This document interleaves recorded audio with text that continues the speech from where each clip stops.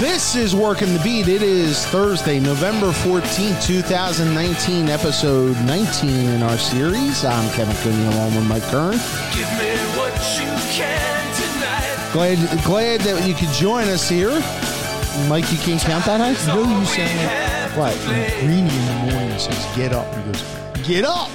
When you say the Working the Beat, it sounds like it. I basically when you're do it reflecting on the. I've basically done it just to mock the. I'm just like Greeny says it like 7 times on the times when I watch like the show. Why are you watching that show? Well, you tell me what else to watch in the morning, please. When I get up. Today's Show, Good Morning America. No, that's crap TV.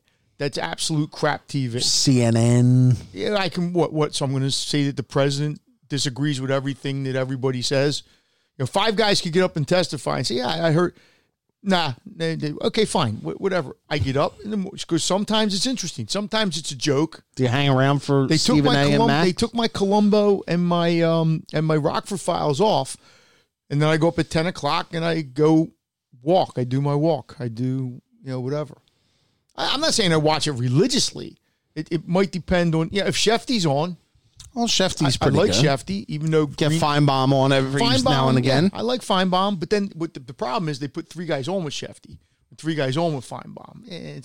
There are certain people. I love it when the college football, like they tell you the 50,000 things that might happen. Well, of course. Yeah, of course, And then they always get like 3 things There wrong. are certain people that I can watch.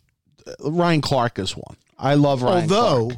I agree with you, but they've made him into something. When Ryan Clark started, he was a normal person giving you good, but then they've made him into that talking head who has to scream at you and come up with goofy things because that's how they want it to be. And I've noticed this on that show, particularly, they talk too fast. They're trying to say so much. Right. And then they get things wrong because you're going to get things wrong. It happens. But they'll say like, well, Baylor, if Baylor can't, and you say, well, no, Baylor already like, they did. What did they have the other day? If Penn State, they were trying to say something about if Penn State beat Ohio State, but they could still get in the playoffs. Oh no, it was if Minnesota beat Ohio State, but they had like Ohio State. It was weird. They said something that made like no sense because it couldn't have happened like that. But look, it's all good. So today on the show, we're going to talk a lot Eagles-Patriots. Obviously, the rematch of Super Bowl 52, which will take place this weekend. Of course, if you talk to either team, they really don't want to discuss Super Bowl 52. But Mike Sielski spent part of his weekend in Foxborough and part of his week, rather, in Foxborough. It's been part of his Sunday night in Boston with the Flyers. Must be a great place to spend the 3 days. I bet you it's probably at a courtyard. I bet you it's probably eating a lot of lobster. Well, no. Up in Rhode Island? No. Well, he may have gone to Providence, yeah. But if he stayed in... I thought Foxborough was sort of close to... It's between Providence and Massachusetts, or whatchamacallit. I'm sure you can get lobster up there. So, yeah, that is... or you go to the North End in Boston. Yeah, and just fight the traffic to get back and forth. You go to Providence, go to their North End, or whatever they call it. Providence is a nice little town. I was up there actually for a funeral, but... It's got a good eating. It's got a good Italian section. I know that. It does. So Michael joined us to talk about his week with Bill Belichick. That must have been... He actually wrote a great column about trying to get through a Belichick press conference on Thursday. And we'll preview the game. We'll give our NFL picks a little later on. NFL and college football picks a little later on. Why? I think I've actually been doing decently lately. Yeah. But why? I agree. It's okay. It's all in good fun. As long as people understand it's all in good fun. It's all in good fun. That's because, to be honest, every other program does it. I got to admit, I'm a little more optimistic, I think, than the average bear about this game. I think that the Eagles, if they run the football, now Alshon Jeffrey sounds like he's not going to play this week because he hasn't practiced the last 2 days with that ankle injury. If they run the football, New England's defense is vulnerable against the run. They have a shot to win this game. Kevin, they're a 3-point underdog. Yeah. Of course they have a shot to win the game. If they were a 14-point underdog or something, I'd say, okay, what does Bill Belichick do better than Any coach probably in the history. Take your best weapon away. So I'm guessing, that doesn't mean he's going to do it, but I'm guessing that Bill Belichick's going to come into this game, especially if Jeffrey isn't playing, and they're going to do everything they can to stop the run and probably try to take Ertz away, And so some caller called at one of the stations and said, well, now it's great. We'll get a chance to see what Whiteside can do. Are you kidding me? So against the Patriots, you don't find out against the Patriots. Well, you're not going to find out against the Dolphins probably, but give them that. Of course, the Eagles have a chance. Just like they're going to have a chance next week against Seattle. But the part that scares me is the Patriots are coming off a bye, as are the Eagles. Yeah, they're coming off getting beat pretty good. Yeah, and they haven't played the toughest schedule this year. And that's the one caveat that every but Eagle it's fan the Patriots. Yeah, I know. And they probably haven't remembered or haven't forgotten 2 years ago. Not once you're on the field. I don't think that has a whole lot to do with anything. I can guarantee there's one person who remembers 2 years ago and who will be motivated by that. And yeah, the mental scar tissue comment. I thought once you're was out pretty there telling on this the week. field, I don't think that plays. It's not like college football where maybe you lost to your rival last year and, it's one of those gun-ho kind of deals. I mean, yeah, I'm sure Tom Brady's motivated. I'm sure Tom Brady's motivated a lot of weeks. That's why he's got 6 rings. But that's probably the only thing keeping him going. I mean, I would be surprised if it wasn't, as a lot of Eagle games have been, the fourth quarter, it's a one possession, somebody can win the game. Either way. I think it's going to be that kind of a game. If the Eagles can run the ball, yeah, they'll have a better shot. Well, maybe we'll also get Mike's reaction.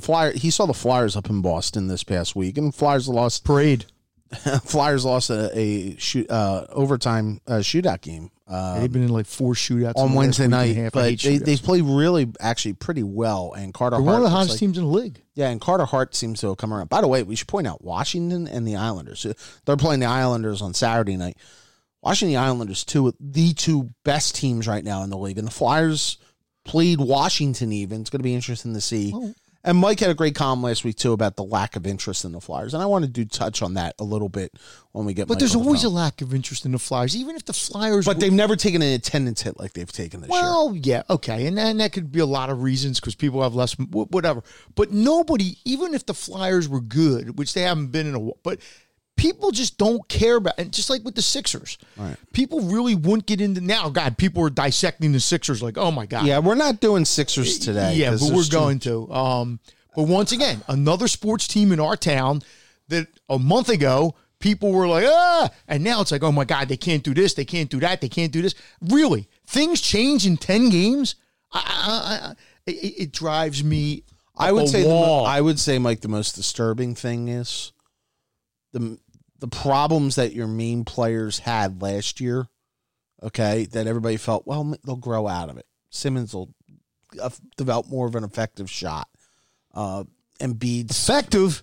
How about shot? Yeah. Embiid's energy level and the fact that he seems like he's easily fatigued in the fourth quarter. And why would you think they're going to change? I thought that there would be a carryover from how the Toronto series went and how it ended. Whatever. And so far, I'm not panicking. You can't panic. But 10 games in, are some of the same issues are still there. So what? It's a team. Their biggest problem is they're a team that's built to play this style of ball, and they're shooting 38 threes a game. There's a problem there. You can't be a team geared to play one way and then do that. And especially when Tobias Harris is like, do you know he's 0 for his last 23 threes? Yeah, that contract's going to become an albatross. What? 25 by Miller, Andre Miller, like in 2007 or whatever. Yeah, this thing could, but and this isn't the team they're going to have at the end of the year. I'm convinced they're going to make moves. All right, so we've talked Sixers a little bit, but let's talk Eagles and Eagles Patriots, the rematch of Super Bowl 52. We'll talk to Mike Silsky here on Mark on the Beat. And now from a week spent roaming the land of Dunkin' Donuts, where he needed the coffee to keep awake through Bill Belichick's press conferences, it's Mike Silsky of the Inquirer. Mike, how are you? Doing great, guys. Thanks for having me on. And we'll touch on a couple things here. One, when you got to New England this week, and obviously, every game with the Eagles has a subplot. Is this subplot different because it is 2 years removed from Super Bowl 52? Yeah, I think it is to a degree. I think the game is relevant and not relevant, if that makes sense. I mean, obviously the teams are different. This Patriots defense is much better than the one that the Eagles faced in the Super Bowl. Nick Foles is in Jacksonville. Obviously, the game doesn't have the meaning that Super Bowl 52 did. But by the same token, from being in the Patriots locker room a couple days this week, I can tell you that Super Bowl is very much on guys' minds. Tom Brady mentioned it in a radio interview he did up there, I should say. I'm home now, up there on Monday. A couple guys in the locker room talked about it. Devin McCourty mentioned that he's still really not over it, that he remembers every loss in the championship game, including that one. So, it is a subplot. It's there. And I'm really curious to see how everything plays out on Sunday. Mike, isn't that more where leading up to the game, I can see that. But once the game starts, I got to believe then it's about football. Now, maybe that means the Patriots will be better prepared or what have you. But, I think it's like we talk sometimes about emotion, maybe more so in college football, where, you get this pent-up thing or whatever. But I think once they start playing football, it'll just come down to who plays better football. No, I agree with you, Mike. I would say this, though. I think the one aspect of Super Bowl 52, and I literally wrote this in a column this morning that is already on Inquirer.com, so go there and read it once you finish listening to this podcast. And then click on it about 5 times. Or even while you're listening to this podcast. Yes. Yeah, exactly. The one connective thread, I think, that is the key to this game Sunday is that Doug Peterson, the Eagles, to me, have to come up with something that surprises the Patriots in the way that to me was one of the keys to their winning Super Bowl 52. And it went beyond just the Philly special. I mean, that was the most obvious and in a way consequential manifestation of it. But they did things throughout that game that they had not done during the regular season. And part of that was born out of the fact that they had completely revamped their offense in the 2 weeks between the end of the regular season and the beginning of the playoffs to make Nick Foles more comfortable. And they changed things in that game, and it put the Patriots and Bill Belichick on the defensive, which is a place that you rarely see them. Go back and watch the telecast of that game, for instance. You'll hear Chris Collinsworth pointing out that when the Eagles run the read option, they usually throw slants to the middle of the field. But in this game, the receivers were running outs toward the sideline, and they were getting open because of it. That's the sort of thing you need if you're going to beat Belichick and the Patriots. And I think they need to do something similar Sunday. If they just think they're going to go out there and play 12 personnel with Miles Sanders and Jordan Howard and Zach Ertz and Dallas Goedert and beat the Patriots, I think Belichick will be ready for that, and it'll be a long day for the Eagles. And Mike, even on the defensive end, if you remember probably the most critical play of the game, with all due respect to the Philly special, it's moving Brandon Graham into the tackle spot and having him kind of on the bull rush and get in Brady's face, and obviously the strip sack. One of the vulnerabilities that New England has is against the rush. The pass rush has been, or the pass blocking rather, has been somewhat suspect. Do you think that Doug Peterson will mix it up like that? And Jim Schwartz. Jim Schwartz, yeah. I mean, that's a key question, obviously. And the difference between, again, I think that puts the Eagles at a disadvantage, and if they try to play it straight up, because that Eagles team in 2017 could generate pressure by bringing only 4 down linemen.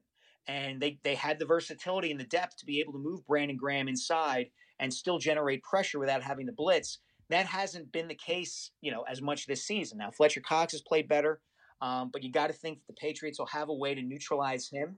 And so unless you're going to, maybe it's me, I would think, from an offensive / defensive standpoint, Belichick might just dare Derek Barnett, and Josh Sweat to try to get to Tom Brady, because you don't want to blitz Brady. He'll kill you. And Schwartz doesn't like to blitz anyway. So I think that's, I would be surprised if the Eagles won this game, just because I think that, they're not quite the same team they were back in 2017 from a psychological standpoint, a depth standpoint, any of those things. So Bill has a history of taking away what you do best, usually, no matter who he's playing. Not every week, but a lot of weeks. So does he, especially if Jeffrey isn't playing, although I don't think that would have been the guy he would have tried to stop anyway, but does he just go all out to try to stop the Eagles from running the football and then dare Carson Wentz and what he has left to beat him? It's hard to say what he would want to take away first. That makes sense, I think, Mike, because their cornerbacks and their secondary are so good. Go ahead, Carson, stand back there and try to find open receivers. That was their plan, for instance, in Super Bowl 39. If you remember, they wanted Donovan McNabb to stand back there and try to find Terrell Owens and try to find Todd Pinkston and maybe Brian Westbrook out of the backfield. What they didn't want was McNabb running all over the place. And if you remember, McNabb had 0 rushing yards in that game. I'm sure there's probably one aspect of the Eagles offense that he wants to force them into. And if I were him, I would think it would be having Carson Wentz stand in the pocket and try to pick their defense apart. Good luck to you. Go throw at Stephon Gilmore with, an injured Alshon Jeffrey out there, if he's even out there. So, like I said, I'm not so certain this is a great matchup for the Eagles. Is Seattle a better matchup next week? It's hard to say. I mean, I think they would move the ball better on Seattle. Mm-hmm. I still think Russell Wilson is so great he could pull a game out. They could play very well against the Seahawks, and it may not matter because Wilson can beat them. So, that's a different dynamic than this one. I think they can be out-thought. In this game, I think Wilson could just beat them 2 weeks from now. Well, and the reason I ask that is it's almost like these games are now looked as a package. And as long as you come out 1-1, I think they're going to be okay. I mean, look, you could come out 0-2 and still win the division. I get it. But I think from a momentum standpoint, if they win one of these games, they're in pretty good shape moving forward. Would you agree? I would agree. I would think, especially if they win Sunday, especially if they beat the Patriots. That's the kind of victory that you would think could energize their season, could really charge them up. And maybe they have it in them to do that. I'm just, at this point, I'm a little skeptical.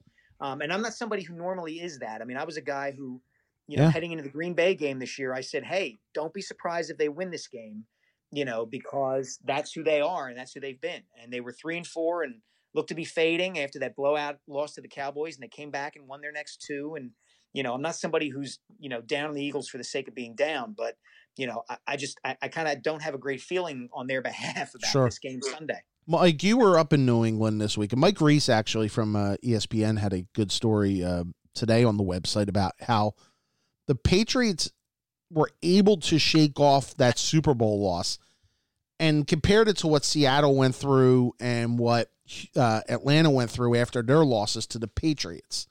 What do you think it is about the New England culture? Forget the fact that they have a great coach, but the culture that coach brings to that building, that they're able to shake off losses that would, kind of down the mortal team, if you will. I think it's as much the quarterback as it is the coach in that regard. I think the character of a leader in a locker room goes a long way to setting in place the dynamic that you're talking about there. It's part of the reason why the San Antonio Spurs were as successful as they were for as long as they were. Greg Popovich is a fine coach, but Tim Duncan is the kind of model superstar that you want to have to maintain that kind of success over a lengthy period of time. And to me, Tom Brady is exactly the same kind of guy. He's not going to allow a team to either rest on its laurels after winning a championship, get full of itself after winning a championship, or to get dour and down after it's lost in a Super Bowl. And, I think that's the biggest dynamic. You can talk all you want about the culture of New England, and they buttress that with some of the guys that they bring in and have had there for a long time, guys like Matthew Slater and the McCourty twins and guys like that, and they're great. But I think Brady is right at the nucleus of that. Yeah, and he's only about, 31 years old in Brady years? Something like that, man. It's crazy. You got to cut him open and count the rings. I mean, is this it, Mike? I mean, I know there's been a lot of speculation about, I can't see him playing but who knows? It's the NFL. Well, maybe you go could he play somewhere other than New England next year? No. Forget that. Could he play another year or two and get close to 45? I think he could. Wow. Yeah. That's George Blanda territory. Yeah, it is. But I mean, Mike, look at the sport nowadays, right? Every rule change, every evolution of the Yeah. game has come along and benefited the offense. More than ever now, you can't touch the quarterback. And what more than ever is prized in a quarterback, it is intelligence, being able to read a defense. It is guys who can pick things up and make adjustments on the fly. I mean, look, he's not the only quote unquote elderly quarterback Right. who has been excelling of late. I mean, it was 4 or 5 years ago, Carson Palmer had a renaissance with Bruce Arians. And, you're going to laugh, but like Sam Bradford had a pretty good season in part because in today's day and age, you can just stand back there and throw, and you can be an older guy and do that. Quarterbacks are playing longer than they ever have. So it would not surprise me to see Brady go play until he's 44, 45 years old. Yeah, as long as the cataracts don't sneak in, he'll be fine. I mean, Good call, Kev. Thanks. Do you there's a lot of talk that he sold his home in New England. The contract has been changed to pretty much that there's no cap hit if he goes away or if the Patriots decide to let him go. Do you think this is his last dance with Belichick and company? I don't know, man. I find it hard to believe, if only because he is so tight with Robert Kraft. We've already seen once that this sort of thing has come up. If you read Ian O'Connor's book about Belichick, the biography of Belichick, he did some excellent reporting about this where, there was some discussion. I mean, look, Belichick had to trade Jimmy Garoppolo. Because he was the heir apparent. And Bob Kraft was like, ain't no heir apparent to Tommy. I think Brady's going to be there as long as he wants to be there. And to me, I mean, I think they're both going to ride off in the sunset together. But if you gave me odds as to which one left first, I would say Belichick. Maybe he'll become like the guy in charge of Philadelphia's marketing. Apparently, on Thanksgiving weekend, he was talking glowingly about his time at the Bellevue Stratford and going to Wanamaker's the other day. There you conference go. call. Philadelphia Wanamaker's marketing director Bill Belichick. Wanamaker's is a good experience. Go see the light show around Mayor Christmas. Kenny can hire him as his press secretary. That'd be great. I can't wait to see those press conferences on the soda tax. Anyway, all right, you were also up there when the Flyers were up there, and I can't let you go without asking one. Carter Hart, do you think he's turned a corner here? Oh, I think he's terrific. I really do. I think, to me, you cannot overstate his importance to this franchise and this team from the moment he got here in the middle of last year. And he exceeded their expectations for how good he was, as fast as he was. He was the reason that you could talk seriously about them turning their season around last year. If you crunch the numbers, they were no better. In fact, in some ways, they were worse defensively after they fired Dave Haxtell and brought in Scott Gordon. But the difference was that Carter Hart was making saves that all his predecessors were not making. And I think that has held true to a great degree this season. They are a better team. They're more experienced. The kids have had a chance to grow and are, a number of them are playing better.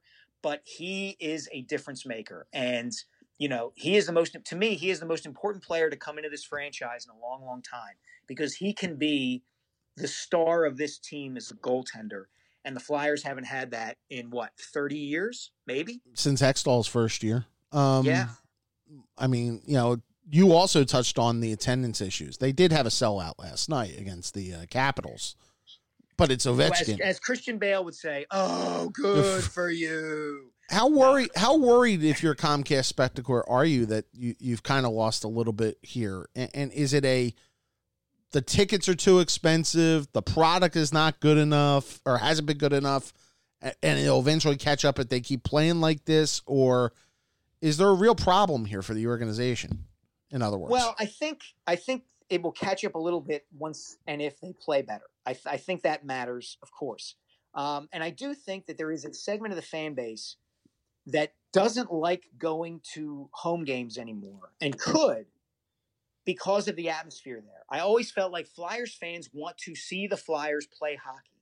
They don't need gritty. They don't need a guy in an orange and black T-shirt screaming at them, telling them to get excited.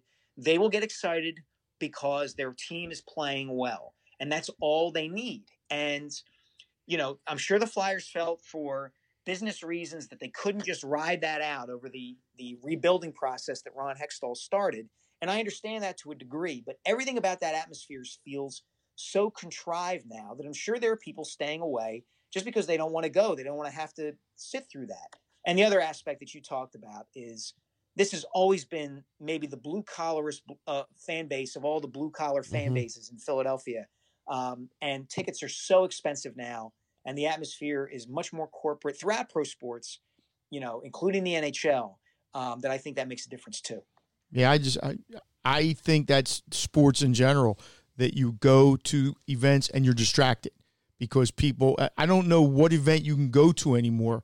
Maybe some football games, I don't know, but everything has mascots and scoreboards blaring and this and that. To me, this all takes care of itself. If they're a good team in March and then going into next year, whatever, the people will come back. I'm not saying you'll have 125 straight sellouts, but they'll come back. Plus, I think there's this, and Mike, you mentioned about the blue collar thing. It used to be blue collar fans, and we know somebody that had season tickets for a long, long time. Okay, a friend of ours who was a former colleague, and he gave them up, for a number of reasons. But one of them is that the price jolt they put on them this year was just astronomical with the renovation of the building, and it like almost double. And I think that hockey better watch it. Like, of all the sports that I think are most likely to suffer from overpricing themselves, it's hockey more than anything. Would you agree? Yeah, it is. And so much of a team's revenue is based on attendance at games and playoff revenue. And the Flyers obviously have not had, that kind of playoff revenue in 7 years. They haven't gotten past the second round. They haven't gotten past the first round since 2012, and they haven't gotten to the conference finals, since 2010, since that, run of the finals. So I'm sure that's playing on their thinking and in their decision making. But I think Mike's right to a large degree that if the team starts to win, people will come back. But in the meantime, it's not quite there. And I think people are, holding back a little bit. They want to see this team play well for more than just a 10 or 15 game stretch. They want to see that this is for real before they, start forking over their money and going to these games. I got to be honest with you. I have, Comcast is my cable carrier. I pay whatever I pay a month. And I don't know how many people think like I do because I'm old and, whatever. Right. But if I'm paying Comcast a couple $100, well, why am I going to games? Like, why am I? And I understand if you want to go to a game here or there, but it's an expensive proposition with $22 a pop. Spot, I don't understand why people would want to go to 30 or 40 games. No. I mean, if you have the money, that's fine. If it's within your budget, but most people it isn't. And I just think it's kind of I'll sit at home in front of the TV and watch it. Mike, last question. I'm going to flip one more topic on you. Gabe Kapler, were you surprised the Giants hired him this quickly? Well, not this quickly, but that they hired him for next year.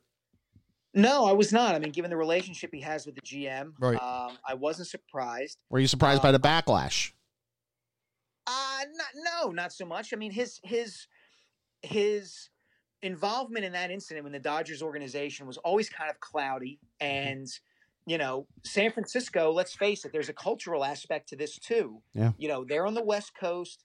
They are very, it's a very left-wing city. They're going to be very attuned to the way that a player or a manager conducts himself in matters that don't have to do with matters on the field. They're going to be attuned to what happens off the field, the Me Too movement, all of that stuff. So I'm not surprised that there was backlash at all. I'm just really curious to see how this is going to play out because, it looks like Madison Bumgarner's not coming back. It looks like there's going to be a rebuild going on there. He's following a manager who's probably going to end up in the Hall of Fame. And, if not probably, he is. If he thought it was tough in Philadelphia, it's going to be just as tough in San Francisco. Why would we think a fan base would be excited to get Gabe Kapler? Well, the other part too, Larry Baer, who's the president of the Giants, was arrested or not arrested, but was investigated and suspended by Major League Baseball because he was spotted in a park in San Francisco throwing his wife to the ground. So there's a little bit of a sensitivity there too. So.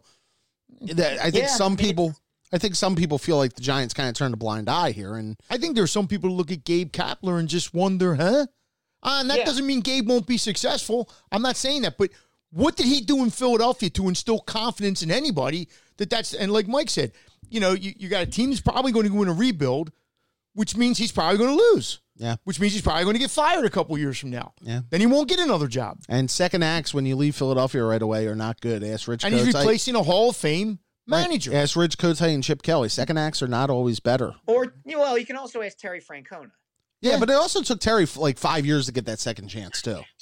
It did. It did. I mean, look, I always got along and still get along well with Gabe. I think what was missing, I think pro sports are different from other corporate settings. And I think the people who are running, in many situations, running these franchises now, forget that. They think they can just kind of transpose, the latest set of corporate values and trends onto a locker room or a clubhouse. And sometimes you can, and sometimes you can't. And, there was just this something that Gabe was missing from his 2 years with the Phillies. And, I'm curious to see if he finds it while he's with the Giants. Mike, one last thing. It has nothing to do with Philadelphia, but you covered the Mets for a couple of years. What did you think of their hire? I'm just because they're in the division with the Phillies, and what'd you think? I think I covered Beltran for about a year and a half. A really smart guy, very well respected within that clubhouse. He took a beating for that strikeout at the end of the 2006 League Championship Series, but man, he was a great player. Players really, as I said, respected him, admired him.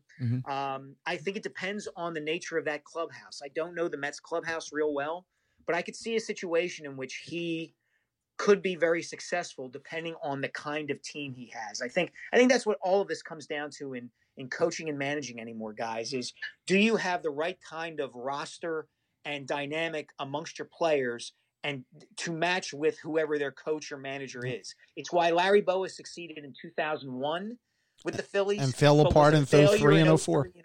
It just didn't work anymore. It's why Charlie Manuel was perfect from 07 through 2011 and why, they had to move on from him once the rebuild began. Yep. Mike Silsky from Inquirer.com and the Philadelphia Inquirer. In fact, order a subscription and drop Mike's name so you could get a raise, please. They wouldn't give Mike a raise.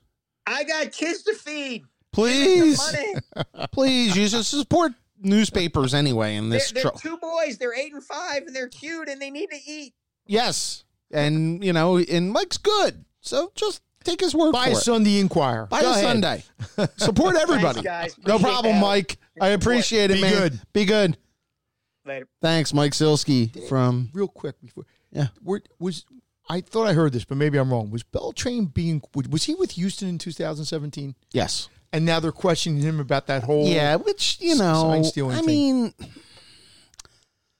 sign stealing's as old as the game. No, that's not sign stealing. No. Sign stealing is when one of your guys in the dugout notices that the third base coach is doing. No. That's Okay, cheating. all right. Should we bring up the 1951 Giants? But that's fine. That was wrong. If that's what indeed happened, I'm just saying sign stealing is fine. I have no problem with players on the field stealing signs. But when you use cameras to do it, it's like when Bill Belichick used cameras, allegedly, in whenever he did against the Jets or whatever. You can't do that. I understand. I agree with you, but I think there's also a lot of jealousy going on. I think there's a lot of jealous teams who are. Well, when a pitcher comes out and says, hey, I was on the team, they did. Yeah, and that's there's kind of damning. Okay. And now they're going to interview Alex Cora now with the Red Sox, and I'm just saying you open up a big... Okay, and when guys leave and now they're going to start spilling the beans and, Well, does that mean it didn't happen? I'm not saying it didn't happen, but if I'm it just happened, saying... there's got to be consequences. They're not going to take their World Series title. I don't mean that, but at some point you can't have that happening. Trust me, I worked around the Phillies when the whole Mick Billmeyer binoculars thing. And did it happen? I mean, it's too much of a coincidence that team stopped hitting once Mick put the binoculars away. Yeah, and I'm not saying it doesn't. I don't have any problem with any team trying to steal signs. But you're right. That's different. It's a whole binocular thing is different than the video. In fact, I think there used to be some, what's the right word I'm looking for here? There's some kind of status, though, and if you had a guy on your team who could figure out what the other team's signals were, that was like a pretty cool thing. Yeah. So I'm just saying, I don't. I'm sure it's it's all going to blow over, just like Penny Hardaway paying $11,000 to move a kid from Nashville to Memphis. Just kind of got overlooked. When we were still covering that, You need Ted Solari on that. Ted Solari would have figured that out. the old Gus Felder thing. Yeah, Oh, absolutely. Gus Felder thing was tremendous. Although I don't think anything ever happened to him, did it? I The went to Penn PIAA, State. I think.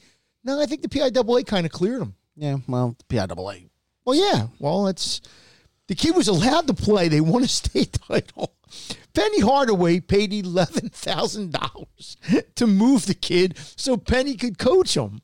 I mean, come on. And I mean, hey, look. And he was doing it out of the goodness of his heart. Because Penny could. Good kid. Hey, look, he's going to be the first or second pick in the draft next year. Doesn't matter. He's going to be making trillions of dollars. And he's not the only kid. I'm sure that stuff happens to. But I love the fact that Memphis was like, yeah, we're going to play him. Because nothing really, I mean, what does that say about the guy you have as coach? And Bill Self and Miller. And they're still coaching. Yeah. It's All right. I don't know what's going to happen. But right. I just thought it was interesting. You ready to make some picks? No, I'm never ready. Well, too late. I do this. Yeah. Just point me where you wanna go. Take me to the action. Take me to the track. Take me to a party if they're betting in the back. I've been working all my life. Can't afford to wait. Let me call my wife so I can tell her I'll be late. I want to easy money. All right, Michael. I think I went 500 last week, so I had more winners than losers. See, I go by the Bettors Insider thing.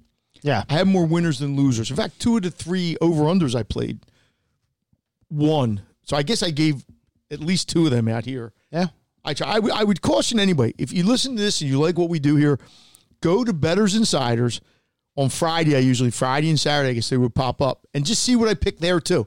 Some weeks it ain't so good. Some weeks it is. So, where we go? We're going to start with colleges? Let's start with colleges. And Okay. plug away, my friend. Well, I've got a couple. Plug away. I got a couple teasers. Yeah. So, some really weird things. I'm going to take a 2-team teaser. Okay. I'm going to take the Irish. I'm going to. Why are you going there right away? I'm going to tease them down to 1.5 because I'm not sure. That line looks fishy to me. It does.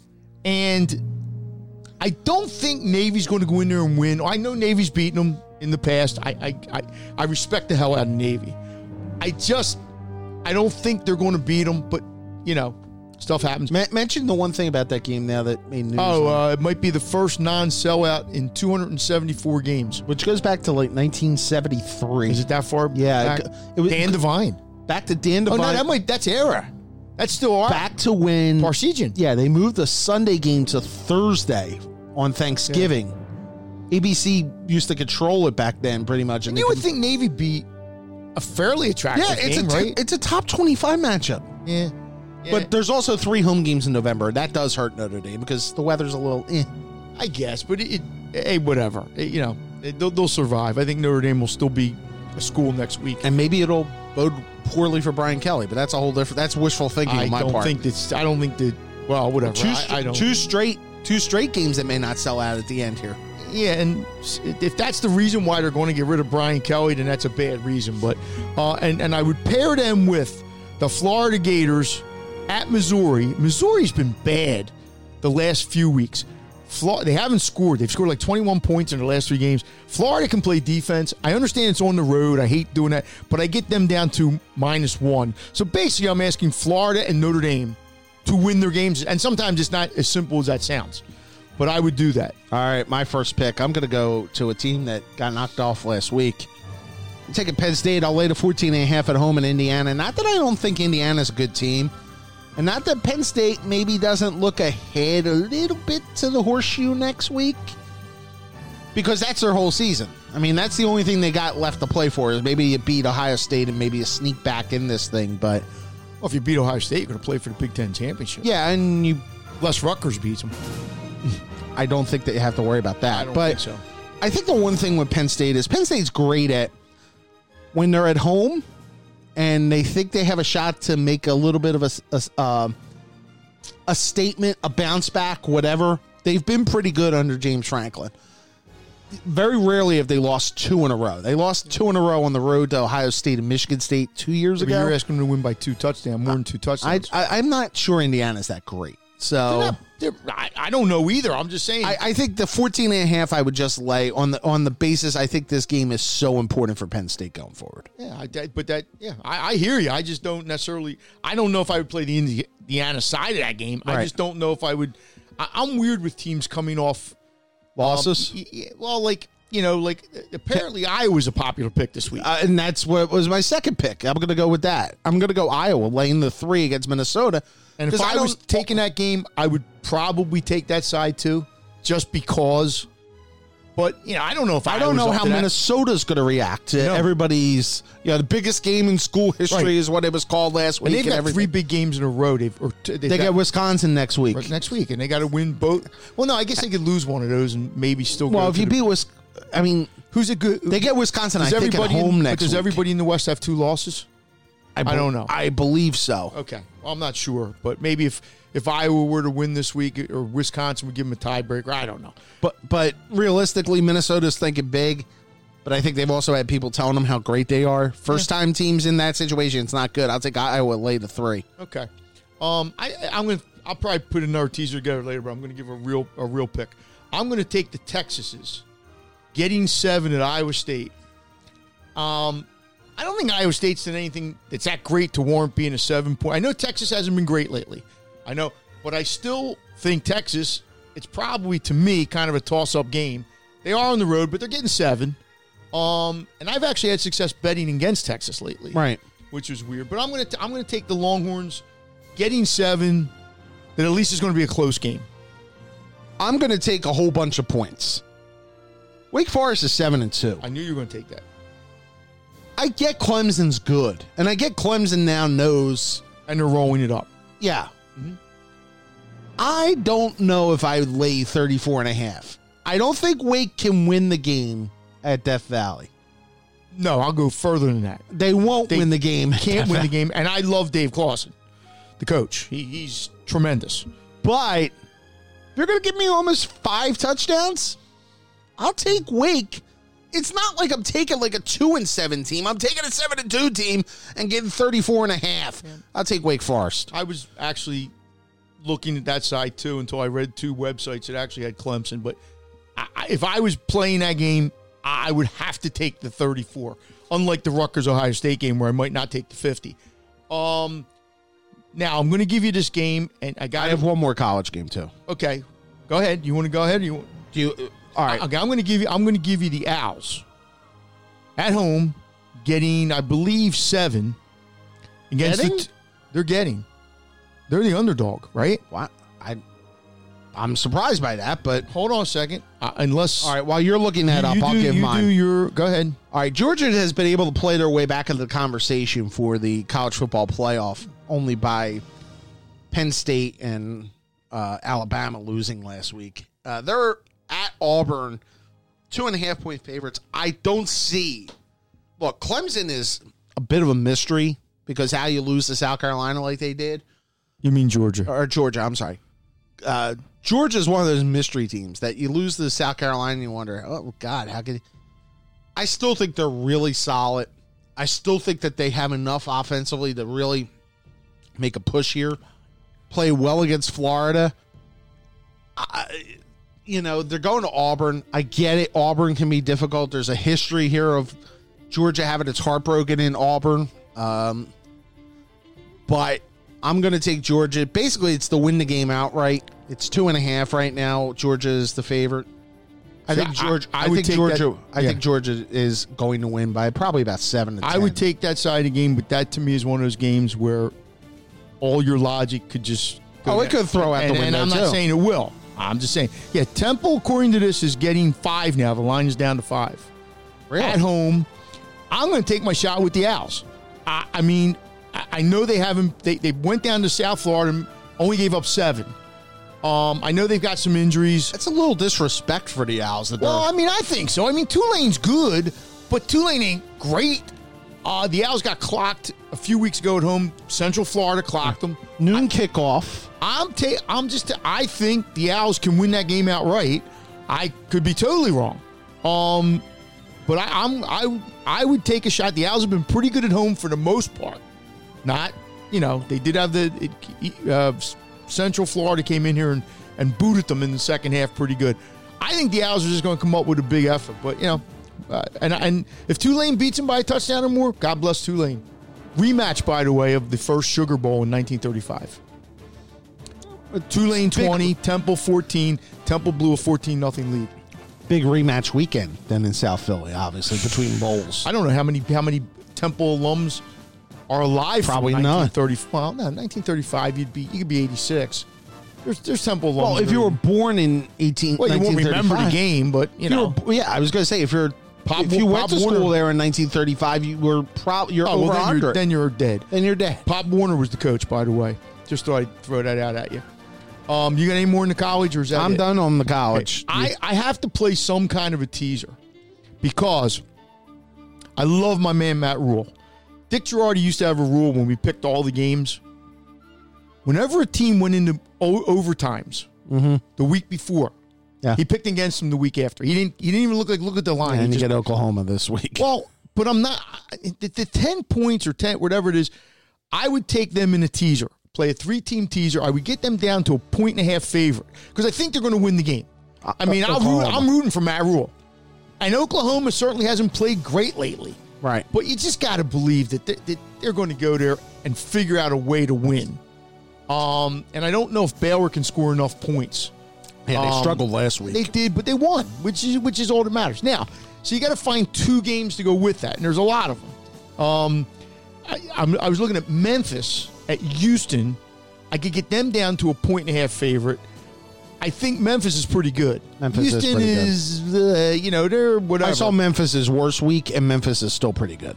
Yeah, I mean, that's a big win for Temple when you look back on it now. So I might throw the Memphis in there. And there was 2 other games I was looking at. So you tell me which one.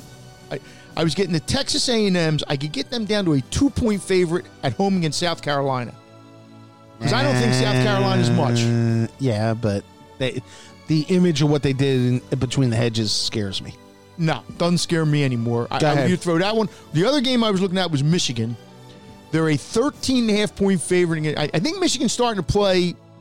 I think that I would say right now Michigan's the second best team in the Big Ten. That Ohio State game in a few weeks, I think, is going to be really, really interesting because Ohio State's obviously playing great. And you can get them down. Michigan State's been I know it's a rivalry game. I get all that.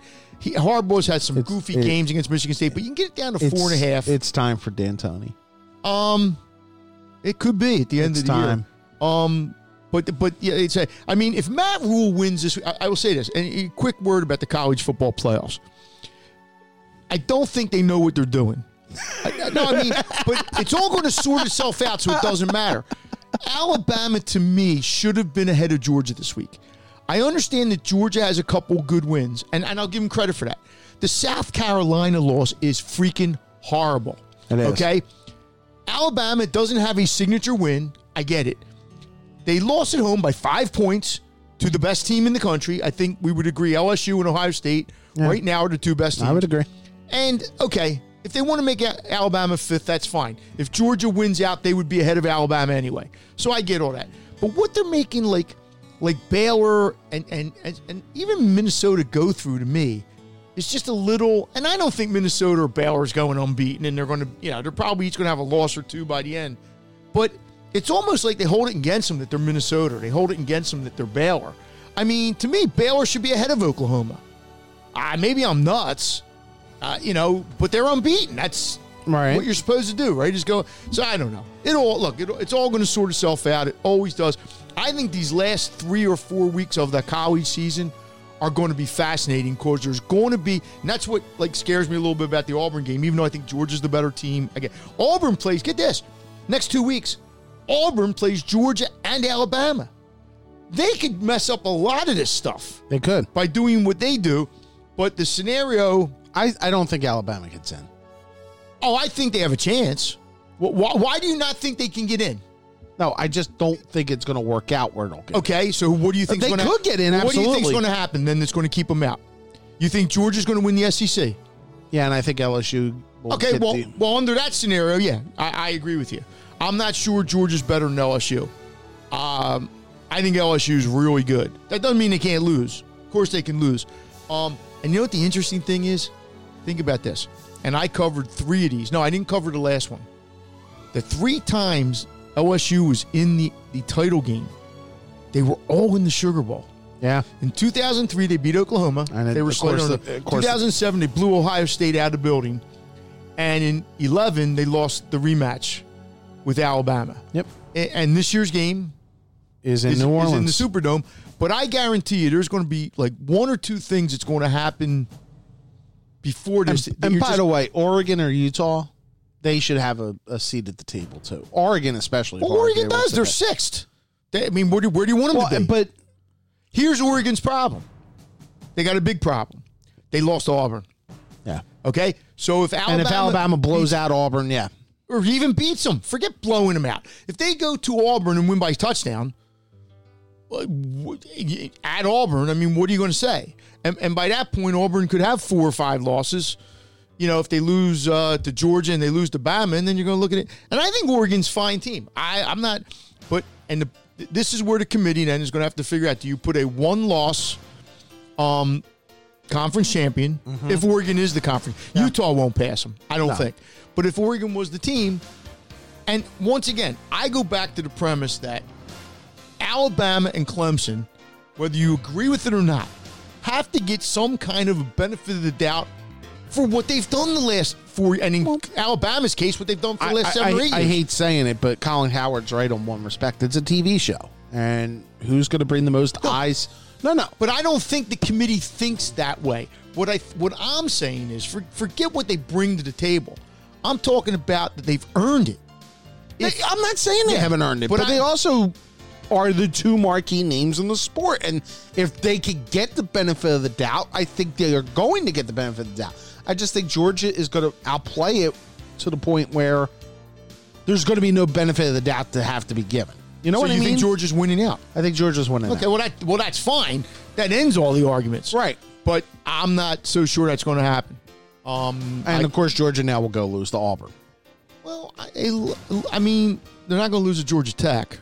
I don't think. I mean, Bama could lose to Auburn. Yep. And then it becomes whatever. All right, so we're on a bit of a time crunch here. Let's get to the NFL picks. Oh, I forgot. I'm sorry. No, that's okay. I'm losing my mind here. Because you have to leave in about 20 minutes, Yeah, I think. I'm losing my mind. I don't like any NFL games. I like 4. Good. You start off. I got some teasers. All right. You love your teasers. Well, when I can't come up, all the teasers is telling you is I can't come up with. Now, by tomorrow, when I do the thing I'll probably come up with a couple. Okay. God help me for saying this. I'm taking the Jets. Getting 1.5 at Washington. There's a couple of factors here. One, the Jets cleared up a lot this week in a sense of Adam Gase is staying. Adam Gase wasn't going. Well, if he had lost to the Giants last week, he probably would have. You're going to pay 3 coaches. Okay, fine. Whatever. I think Johnson & Johnson probably had enough to cover it. But that's me. It's okay. Okay. All right. That's fine. The Jets, I think, are the better team, A. They have the better quarterback, B. Remember the guy, Ohio State quarterback last year. What's his name? Haskins. Yeah. He's going to make his first start on Sunday. And 3, and this is perhaps, the Redskins never win at home. Never. They are the worst home field in football. And I think even college football. So I'm taking the Jets. I'll take the 1.5 gift. Not that I think I'm going to need it. I was looking at that, but I didn't. So, and that's another one of those ones where it almost looks too easy. It does, because you're like, how can the Redskins possibly? You want another easy one? Sure. Easy money is betting against the Cincinnati Bengals right now. Okay. Bengals are just a awful football team. Yeah. Meanwhile, the Fighting Grudens of Oakland are a lot better, I think, than anybody in their right mind could have predicted.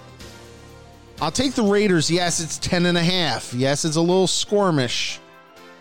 It's at home. I think the Raiders have enough for a playoff push.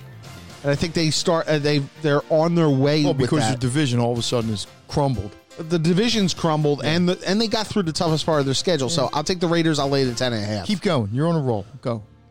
I'll take the Chiefs in Mexico City on Monday night. with Tess and Booger and the whole crew after the greatest game ever. Maybe they'll eat a bad burrito or something, and they won't be able to make it to the game. Oh, I hope so. We'll talk about that in a second. 3.5, the Chiefs will be laying to the Chargers in Mexico City. Look, Pat Mahomes looked really good last week. I want to get your lines because my lines are always like I'm on ESPN's site. No. Go to FanDuel or go to a betting site. Don't go to ESPN. I'm also on a school website, which I can't go on necessarily. No, I know. It's only like a half point. No, I know. 3.5, Chiefs. What do you have for I think it was like four or something like that. Okay, well, it's usually within. Yeah. You're in the ballpark. I'm in the ballpark. And what's your fourth one? Taking the Eagles. I'll get the 3.5. I think you're getting 3.5. That's what I said. I'm getting. No, you said. I'm getting 3.5. 3.5. God bless you. I'm daring the fates going against Tom Brady. And Mike mentioned last week, heart over head sometimes. You want my head, though? It's more likely the Eagles go 2-0 in the next 2 weeks than it is they go 0-2. Maybe that's a little bit of heart, but I think that Seattle, I think everybody overreacted a little bit to Monday night. I think Seattle's beatable. Seattle's 7-2. Yeah. I don't think they overreacted to Monday night. I think Seattle's 7-2. They also got forced to overtime at home by the Bucs. They also lost to the Saints. I can point to 3 games with the Eagles where they looked. They also lost to the Saints with Teddy Bridgewater. That's fine. They also got Teddy Bridgewater was 5-0. They beat the Bengals at home by a point. And the Eagles lost by 21 to Minnesota and whatever they lost the other Dallas by 23. You can make cases. Kevin, you got. I'm not saying you're wrong. Maybe they win both games, but you make an example. You'll say, "Well, look at this," and I can point to 3 things with the Eagles that are worse. So they're 7-2. I will admit this is a hunch play. The hunch is that the Eagles will be able to run the football on them and able to get some pass rush on Brady. I can't bet against Belichick. So that's fine. I can't disagree. But go ahead. Okay. Well, like I said, I looked quick. So don't. The one game I liked, and I know I hate myself for saying this, is the boys laying 4 at Detroit. Not because I actually think it's a good bet. Well, not because Stafford. I don't know what Stafford's status is. The boys are like, great one week, bad 1 week, strange, and they're coming off, not a great effort. I mean, it wasn't the worst effort in the world. They lost to the Vikes. Vikes are good.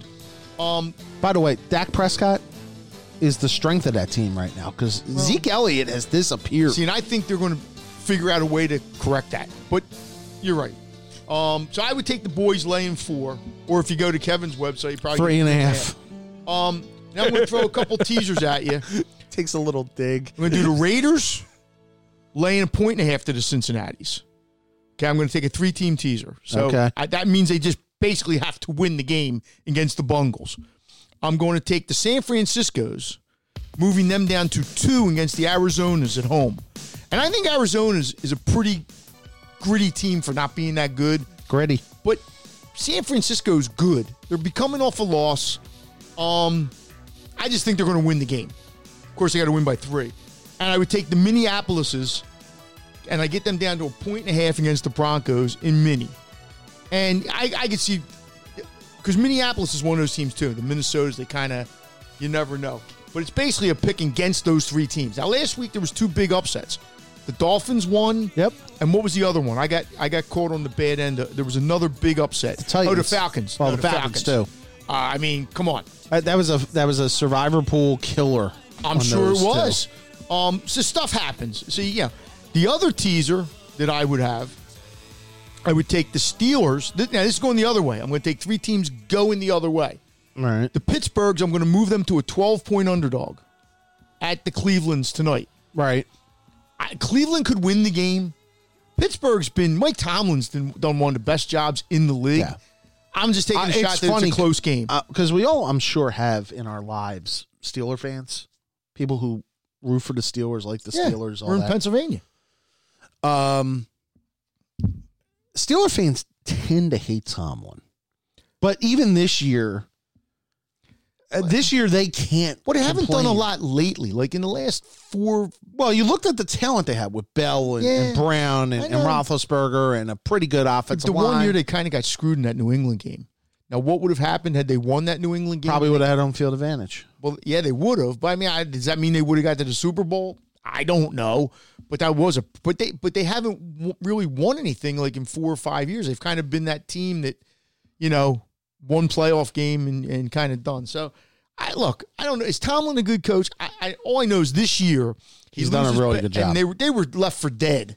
They were 1-4, 1-5. I believe they won 4 straight. And like I said, I think the Browns are whatever the Browns are. It's a train wreck. But they might be out in one of these games where it's a division game. I just think it'll be close. The second one, I'm going to take the Eagles, put them up to 12.5 because I do think it's going to be a game. I don't think if the Eagles lose, they're going to, lose by 2 touchdowns. Now, it's Belichick. Who the hell knows? So I would feel good getting 12.5 at home. And the other one is I would take the Houstons and I would move them up to 13.5 at the Baltimores. I think Baltimore's good. I think they're legit. Their quarterback might be the MVP of the league, but the guy on the other side could be the MVP of the league. He's pretty good. Before the season, it's hilarious how you look back on some of this stuff. I looked it up the other night just to make sure. The props for MVP. And I listed like 3. And I said Deshaun Watson might be, he was like 27-1 to be the MVP. And I said, you might want to throw a few shekels. Now, I'm not saying he's going to win because he might not. I mean, Christ, Jackson was probably way higher than that. Yeah. But 2 of the best quarterbacks in the league right now. That should be a fun. I'll tell you what. If Is that a game we can watch? Is that like a Sunday night? I get every game. No, but is that like a Sunday night or a Monday night? No, it isn't. The Monday night's the Mexico game, right? Yeah, and the Sunday night game is Rams and Bears. Boy, I would love to watch the Houston-Baltimore game because I just think Jackson is like a highlight. Come on over to the thing. house. Yeah, I might have to. You might regret that. So anyway, and like I said, go to Bettor's Insider in the next day or 2. I'm sure I'll come up with some other stuff that'll be more legitimate, like in terms of just picking a game instead of picking teasers. But So you're taking New England to win outright, but you're going to take the Eagles on the the Eagles. I don't. If you put a gun to my head, I think New England's going to win the game. Okay. Because they're New England. Right. Does that mean the Eagles can't? No, but if you're telling me I can get 12.5 with the Eagles, Yeah, I think that's pretty good. I'll take. But that's why teasers are teasers. The Eagles could lose by 2 touchdowns. teasers or sucker bets. I mean, if I was going to bet the Eagles, to be honest with you, if I like the Eagles, I'd bet the money line. Screw the 3.5 points. I would bet the money line because you're probably going to get, I don't know what would you get? Like maybe 1.5 to 1? Maybe 2 to, I don't know if you get 2 to 1 on a 3.5. But yeah, if you think the Eagles are going to win. because the money line's always inflated because everybody says New England. Yeah, everybody. Yeah. No, you're right. Look, do I think they have a chance here? Do I think they have a chance against Seattle? Absolutely. But if they lose both games, I'm not going to sit here. And that's why everybody says, well, they'll probably go 1-1, which probably they will. Can you imagine if the Eagles win the next 2 weeks? People will have them in the Super Bowl again. They'll be right back to having them in the Super Bowl. Well, in the NFC is one of those things where you have San Fran and look. Yeah, but right now the Eagles are like in like all the power ratings. The Eagles are like the 7th or 8th best team in the NFC. I know. So, but if they win 2 games, I still think they're better than Dallas. I know Dallas beat them earlier in the year, but they'll be better than Dallas if they beat Dallas here, and that's what. And they should, but they've lost 4 straight to the Pokes. Let me put it this way: if you don't beat Dallas here, they have some splaining to do at that point. Well, I mean, could Dallas beat the Eagles and still finish 9-7? It'd be hard. That'd be real hard. I think it'd be hard. So basically the season, regardless of what happens, unless the Eagles lose to the Giants or the Redskins, or the Dolphins. I mean, the Dolphins are playing better. Right. I'll give the Dolphins credit. Unless they lose a game that you don't think they can lose. Right. And, we've seen goofy stuff happen. Yep. They should be at worst have 6 losses going into the Dallas game. Yep. And by beating Dallas. Now, I don't know how all those tiebreakers would fall if both teams finish 10-6. Well, let's be honest, too. The Eagles' conference record kind of stinks. See, that's why, as much as this week's game, I'd rather win the Seattle game. I would, too. Because, but it'll mean more in terms of the power, the tiebreakers. No, of how people perceive them. Sure, if you beat New England. Beating New England. And then New England would have lost 2 games in a row and everybody will write them And there off. would be satisfaction of you beat New England twice in a row in games. Oh, I don't care about that. I don't. That's fan crap. You beat them. Enjoy it. You won the Super Bowl. You beat Tom Brady on a day where he threw for 500 yards. I don't have to now, and they beat you 13 years ago or 14 years ago or whatever it was in a game that you probably could have won. That to me is over with. It's done with. It's just like if New England wins this week. I don't think New England's going to go thump their chest in there and say, well, this makes up for you. Yeah. No, come on. And no, this is a new season, new team. The Eagles are trying to win a division to get to the playoffs. Yep. And this is almost like a throwaway game only in the sense that they could lose, and it doesn't really change their position. No, you're right. Honestly, even if they win this game, it doesn't really change their position. Well, it changes in the. No, you're right. In the outer world of, okay, one, you beat New England. You think Dallas is probably going to lose to New England in 2 weeks. Well, here's what happens. If you win both these games, if somehow you do, you put yourself in a position where you could lose the Cowboy game and still finish 11-5, which might be good enough to win the division if the Cowboys lose some more games. And they got to go to New England.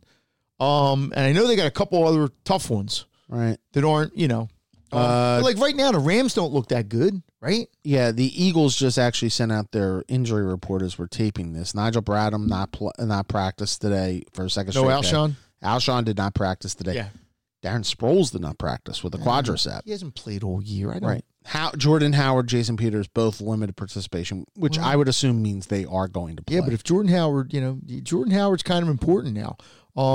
The one that scares me is Jeffrey because I just don't know. I mean, what do you do? You put Whiteside in? I think you would have. Well, Jordan Matthews. I'll bet you Matthews would get in ahead of Whiteside. Yeah. Jordan Matthews, the hero, 4 catches, 120 yards and a touchdown. Showed up this week. Let's give you our little bit since the holiday is coming up, and let's give you a little bit of our schedule moving forward. We're going to tape our next show Monday night. So it will be up for Tuesday morning. If you listen on your way to work, it'll be up for Tuesday morning. Mike will be in Myrtle Beach for his for Villanova, correct? You're going down? That's part of it, yeah. Yeah. Well, I assume when you go to golf Myrtle in Beach, Villanova. Yeah, golf in Villanova.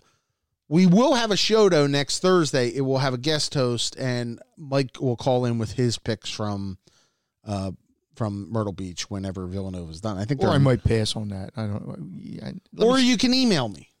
Nah, well, we will play it by ear. We will play it by ear. We will do our best, and I'm sure the world will continue to spin if Mike misses his picks. You know what? Maybe I'll get McCaffrey in here to fill in. You do whatever you want. Okay. And then the following week, we'll do one on either Monday or Tuesday. That's Thanksgiving week? For Thanksgiving week. Probably Tuesday, I would think, on Thanksgiving week. And we'll only do one show that week because of, obviously, the holiday. So we hope you join us for that. We have some good guests getting lined up. And thank you, by the way, for dealing with my throat all week, which obviously... You sound fine. Yeah, it was sore on the other day. It was one of those that it's wintertime. People are going to get sick. There's going to be a week where I'm going to sit here and be coughing or whatever I'm going to do because it happens. I don't get sick very often, but when I do, it's a mess. Yeah, I'm just warning you. I may not get sick this winter. Some winters, but last winter, I think I was... Yeah, you had it a couple times. Oh God, there was like a 3-week thing there. Remember when we had to go over to Jersey and because my wife works in a school. Right. Now you work in a school. Schools are bad. Yeah, everybody's coughing. Yep, like a storm over there. Yep, it's what happens. So and then of course next week I should point out when Mike does get back from Myrtle Beach or 2 weeks if I come back. If you come back, we will have Mike Kern's Thanksgiving dinner tips. I'm sure. Okay. Like the best pie is? Pumpkin. It's the only pie. That's not true. In my world, I'm a pumpkin pie guy on that day. I'm not, but I'm not doing a coconut cream or the coconut custard or whatever. I'm not a coconut person. I'm not big on coconut.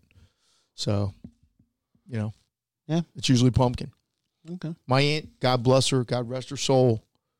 When I was she made the greatest pumpkin pie. And she said she made it out of a can. She got it out of, and it was, I know you love Thanksgiving because of Finks too. I had one like last week. Yeah, you mentioned the Thanksgiving. It's awesome. It's awesome. What I like about Thanksgiving is is all the other stuff. The turkey is okay. Yeah, I like turkey, but it's all the good side dishes. It is a side dish. A good stuffing, like a good or dressing, whatever you want to call it. Good Mashed. gravy. Good mash. Gotta have good gravy.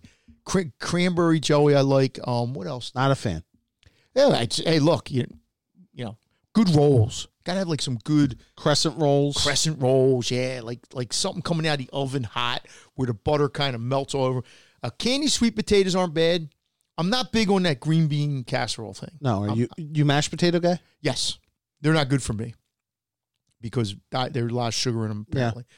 But yeah, oh yeah, Homemade mashed potatoes are awesome. Yeah, mashed potatoes and usually like I got like 6 or 7 things on my plate, whatever. I like coleslaw on Thanksgiving. Surprisingly, I don't know if it's. I just like it kind of. Wait. That little side dish kind of thing. Okay. In my house, there was always my mom and dad 40, 50 years ago, whenever made homemade coleslaw. They would shred the Sure. cabbage and do the homemade coleslaw. So it was just part of our thing. And you know this because you used to do football. My favorite meal on Thanksgiving actually though is breakfast. My favorite meal is at night when you have the leftover sandwich. That's what I like. Well, I'm big on the Thanksgiving morning breakfast when you're on your way to your football game. I don't think I ever did breakfast on the way to my football games. I saved all my energy. Usually it comes through a drive-through, if you know what I mean. I saved all my energy for dinner because dinner was early. Dinner was always early because they knew I had to go to work.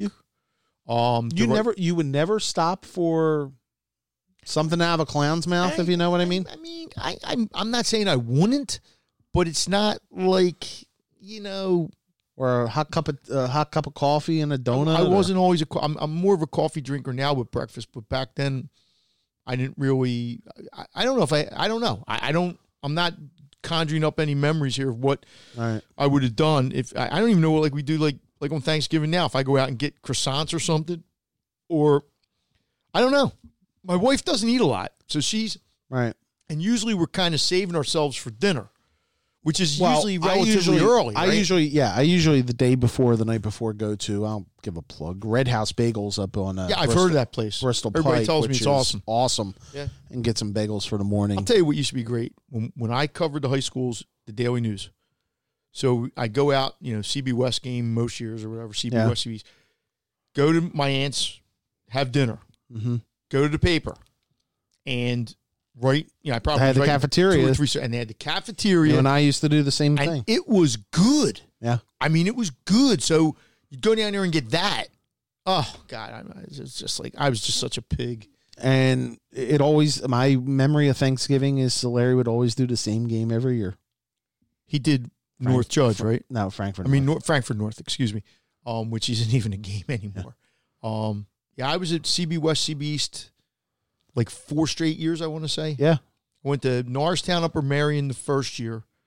And then I would send somebody. Like Tom Mann went to a, what was the team? Hapro Horsham the one year because they were unbeaten. Upper Moreland. And, well, yeah, nothing like CB West, CB East. And we should point this out because, and I noticed through my work with WMPV, the amount of Thanksgiving games that are falling dramatically. Oh. It's like a bygone era. Yeah, and it's a shame because there's a part. It's a shame. It's a shame for us. Yeah, it is. Because we remember it. But it's a tradition. It's a playoff world. It is. And I understand that too. And the PIAA doesn't like the season ended on, and we'll wrap it up on this. That's all right. The regular season ended for most teams in District 1 on October 25th, 26th. So that means if you're not in the playoffs, you're done. You're done. Yeah. Because you can't play a contingency game anymore. They used to be able to schedule games in the in-between time just so guys could play, before the Thanksgiving games. You're not allowed to do that anymore. I understand why people want to play in playoffs. I totally get it because back when I started covering it, there weren't playoffs. And then they pushed for it, and then not the level of playoffs they have now, but they did have playoffs. And you want to win state titles. Yeah. I get that. But Thanksgiving Day games were just to see 10,000, 12,000, whatever it was, show up at Delaware Valley College Temple watch Stadium. East play West. Yeah, Temple Stadium for Frankfurt North some of those years. I can only imagine what I've never been to a Frankfurt North game, and now it was awesome because my dad was an alum of and Frankfurt. North isn't there. And I'm sure there were some others that I'm not even as familiar with. Judge Lincoln was. Yeah, but Lincoln never won. Lincoln never did win, but it was packed. Yeah, and there's others all through the suburbs. I mean, all through the suburbs, everybody had that team Right. that you played. And Ridley Inneborough. yeah, I mean, to me, like CB West playing CB East on like October the 3rd, just Doesn't feel the same. but I get it. The world has changed. Yep. You know, I can't. But there was something about going to a Thanksgiving Day game in the morning that was just, you know. Yeah. But that's what I was brought up on. So Yep. if you weren't brought up on that, Yeah. you know, so whatever. All right. I'll have some teasers for that too. Yes, you will. Yeah, well, we should set some lines. No. Call Pop. Yo, I got Bach getting 19 against Woman. Oh, I caught that one right. All right. Our thanks to Mike Silsky for joining us. Our thanks to you for joining us as well. We'll be back next Tuesday. We're going to meet. Take care.